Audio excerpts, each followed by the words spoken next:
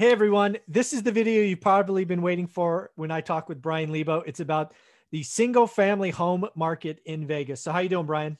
I am wonderful. How are you doing? I'm doing well. So man, it's been like 6 months in a row. So let me guess. Vegas set another record. Let me guess. Let me think about it. Yeah, yeah, It did. yeah. I mean, of course, right? Why Of not? course. It's not like we're in a pandemic.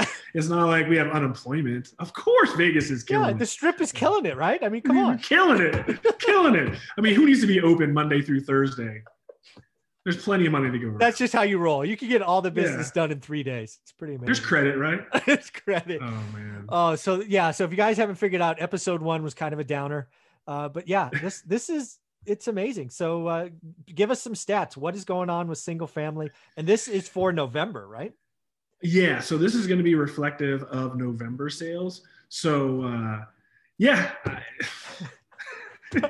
Sorry, it's just so absurd sometimes. I just have to laugh. But so from a sales standpoint, I mean, this was pretty much just completely unprecedented. We're just continuing to move forward. So November sales, I'm looking at the numbers right now. We sold 2,815 homes. That means nothing until I explain to you that was a 26% increase year over year. Let me get this right. 26%. You sold more homes in 2020 than you did in 2019. We're talking about November. Yeah, so last November we sold 2,233 homes. This November we sold 2,815. So that's a 26% increase over the same time last year in the middle of a pandemic with unemployment second worst in the economy. So again, some things don't subscribe to logic. Let's just say I wouldn't have guessed that. Right.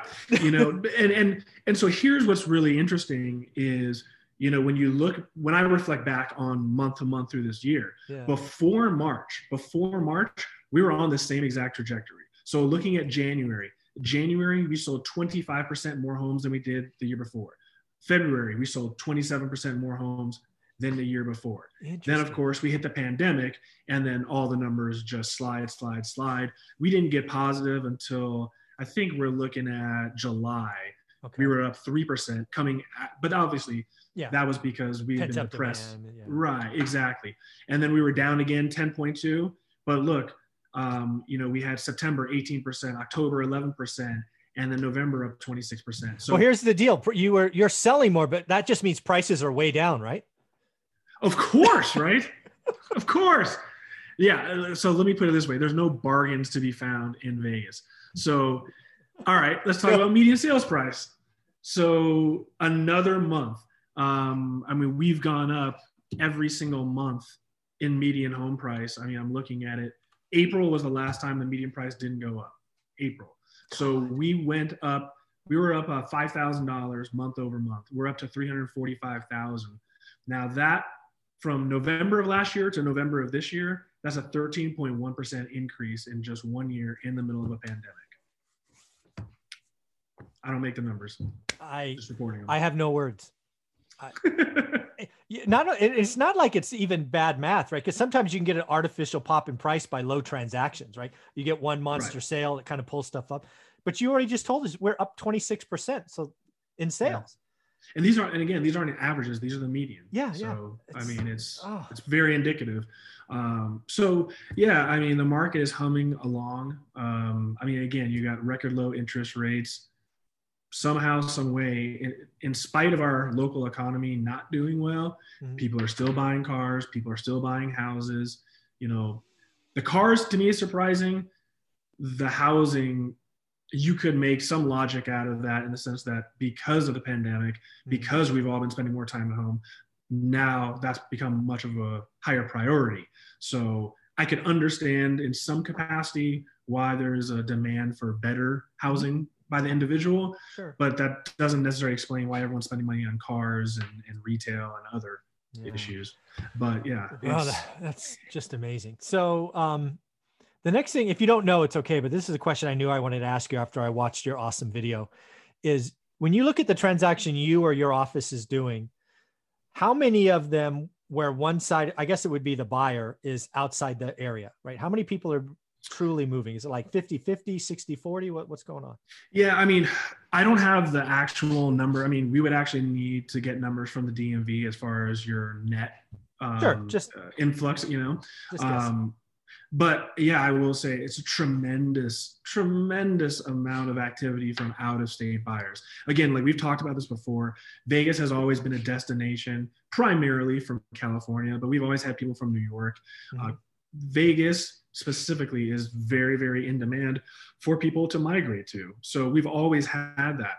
But especially this year, like we just discussed, a lot of people can't afford in California the space that they need or that they feel that they require at this point. People working remotely just go, well, why am I here spending this kind of money? So I mean, and more to the point is that I think a lot of this median price going up has to do with we're also covering a lot of higher end transactions because the people that are moving here are bringing some element of wealth. And like I started tracking after the pandemic, you know, I do on my monthly update videos, I added a segment where I break down housing saturation by price range. And it's important because everywhere in the country, we know that low end housing is at a minimum. So, I mean, that's pretty captain obvious right there. And so I would expect there to be a high level of saturation on the low end. But when you start seeing over $1.5 million performing 2 to 3 times better than the historical model, that tells you something. And to me, that's really, really indicative, especially considering the local economy. And that I really do feel that has a tremendous amount to do with out-of-state buyers coming here and looking for a better quality of life. And again, you know, to someone from the Bay, 1.5 million, you know, that's the average home price there. Whereas here, you know, that buys you an estate. So I definitely think it's a lot to do with out of state. Yeah. So folks, if you're not following Brian Lebo, you must follow him. That breakdown he does is so telling, right? 0 to 250, 250, 500, so on and so forth. So what is the name of your channel? Because people have to be following you. Yeah. So if you want to watch me on YouTube, like I said, every month I put out update videos. Whenever there's something that's pertinent to the real estate market, then I'll make a special video. And so you can follow me on YouTube, The Lebo Group. The Lebo Group. Just type in the Lebo Group. You'll get my channel. Please subscribe, and then you'll get those monthly updates, and I can keep you abreast as far as what's going on with our local economy and the housing market. Yeah, one of my takeaways from watching, because again, I watch you every month when those come out, was when I looked at the numbers, the breakdown, I was like, over 500 to $1 million. I'm like, that's the California buyer, right? Pretty much anybody leaving California probably got a couple $100,000 of equity, just because that's what happens here.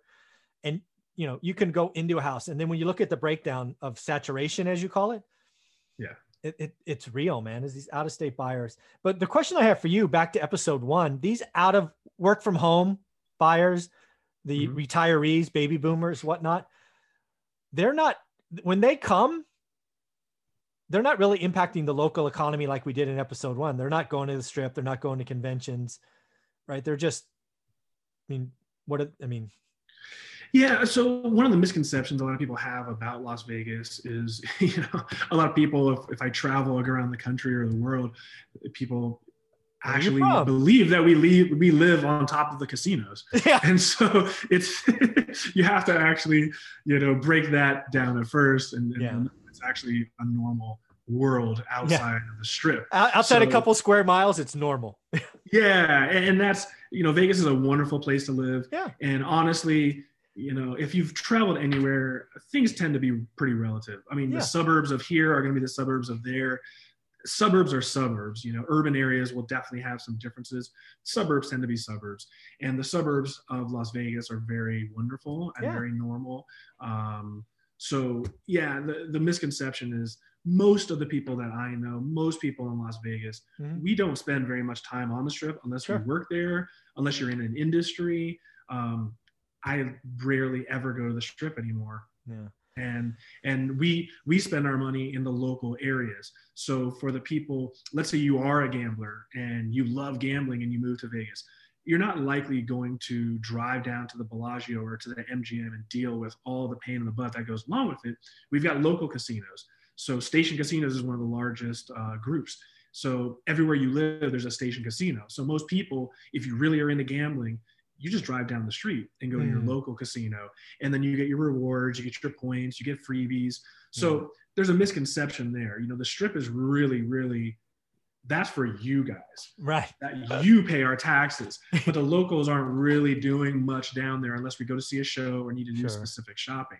You know, one thing I wanted to get back to when we're discussing housing, like we just talked about statistics, it doesn't always tell the whole story. Like you said, that 500 to 750, that's the California market. One of the things that the statistics aren't really showing is this. When we're talking about 500 to 750, the truth is that's pretty much the bulk of brand new homes being built in Las Vegas. So one thing that you have to be careful of is this. The statistics that I show are for resale homes. So when I show resale homes under 250, I mean, there's not much under 250.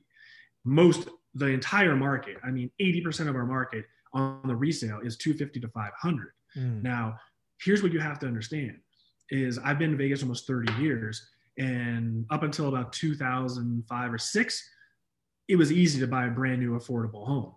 That's what our city was built upon. And they haven't, like, if you want a 1,500 square foot single story home in a nice neighborhood, they haven't built that in 15 years. Like, you're not going to find that. It just doesn't exist anymore. So when we're discussing that saturation, the problem is there's so much pressure on the lower end because there's no new homes to help absorb that demand. Now, when we're talking 500 to 750, I mean, I would say that's like the majority, at least in the nicer areas, the majority of homes are falling in that price range. So when you see the saturation level on the resale market, that number is actually tremendously higher because a lot of that is being pushed over into brand new home builds. So again, you know, if you're moving from the Bay and you've lived in your home for 20 years and it was built in 1947, the promise of having a brand new home spec'd out your way is huge for people. And so a lot of people just instinctively just go right towards a brand new home. And that's like the primary market, you know, in Vegas is right around that price range in the better areas. Yeah. So one more question on this topic. I think we talked about the Palms, right? The Palms Towers no longer being able to get loans on them. And I think we talked about I think there was one just below 200 grand last time we talked, or maybe it was 180. Yep. So where are those now? Are there other condo towers that may be interesting opportunities for folks that you're hearing about? That one's a little unique. So one of the huge topics in Las Vegas has to do with Airbnb. And there was just an article a couple of days ago regarding Airbnb and more specific to what we're talking about right now. MGM, I sold a couple of them. They were called the Residences back in the day, and it was a condotel. So if you don't know, condotels are basically you own a hotel room. So you own it, but you don't have the ability to change things out because it has to be uniform. So the concept is that you own this hotel room, you have access to this hotel room whenever you want, but when you aren't using it, you don't have to actively be involved. You can just put it into the pool for that hotel, and then they'll rent the unit out for you. So it's a good way to recapture some of your operating income without having to really be too involved. You know, typically they take 50%, which is really high. So it's definitely better for you to manage it yourself. However, it's an easy way of doing it. So the Palms place is one of these ventures where it was a condotel. They're unique in the sense that you can't finance any of the units. So anytime you can't obtain financing for any vehicle in real estate, the value of that vehicle tends to plummet because there's obviously a shorter pool of people who have cash to pay for it. So units that were going for 380 are now depressed down to 200,000 roughly. So there's definitely some good opportunities there, but the Palms as a hotel itself is not operating. Obviously that's not going to last forever, but I don't know of any other condotels that have lost their financing. This particular situation was unique to Palms. But it's one of the few areas that you can Airbnb because in Las Vegas, they've shut down Airbnb. So you cannot operate Airbnb unless you are grandfathered in with a license. And I believe once those expire, they're not going to re-up. So the only way you can Airbnb is if the unit or the property is located within the resort corridor that's zoned for that. And we'll see how much longer they allow this, especially with Vegas and these hotels hurting. The last thing they need is competition from anywhere outside. It's a small part, but no one wants competition if they don't have to deal with it. There's already enough pain. Already enough pain. All right. We're going to get excited for episode number 3, where you can help people learn the Vegas market, because so many people want to come in and be landlords there. So we'll talk about buy and hold landlording in episode number 3. Thank you very much. Thank you for watching this episode, everyone.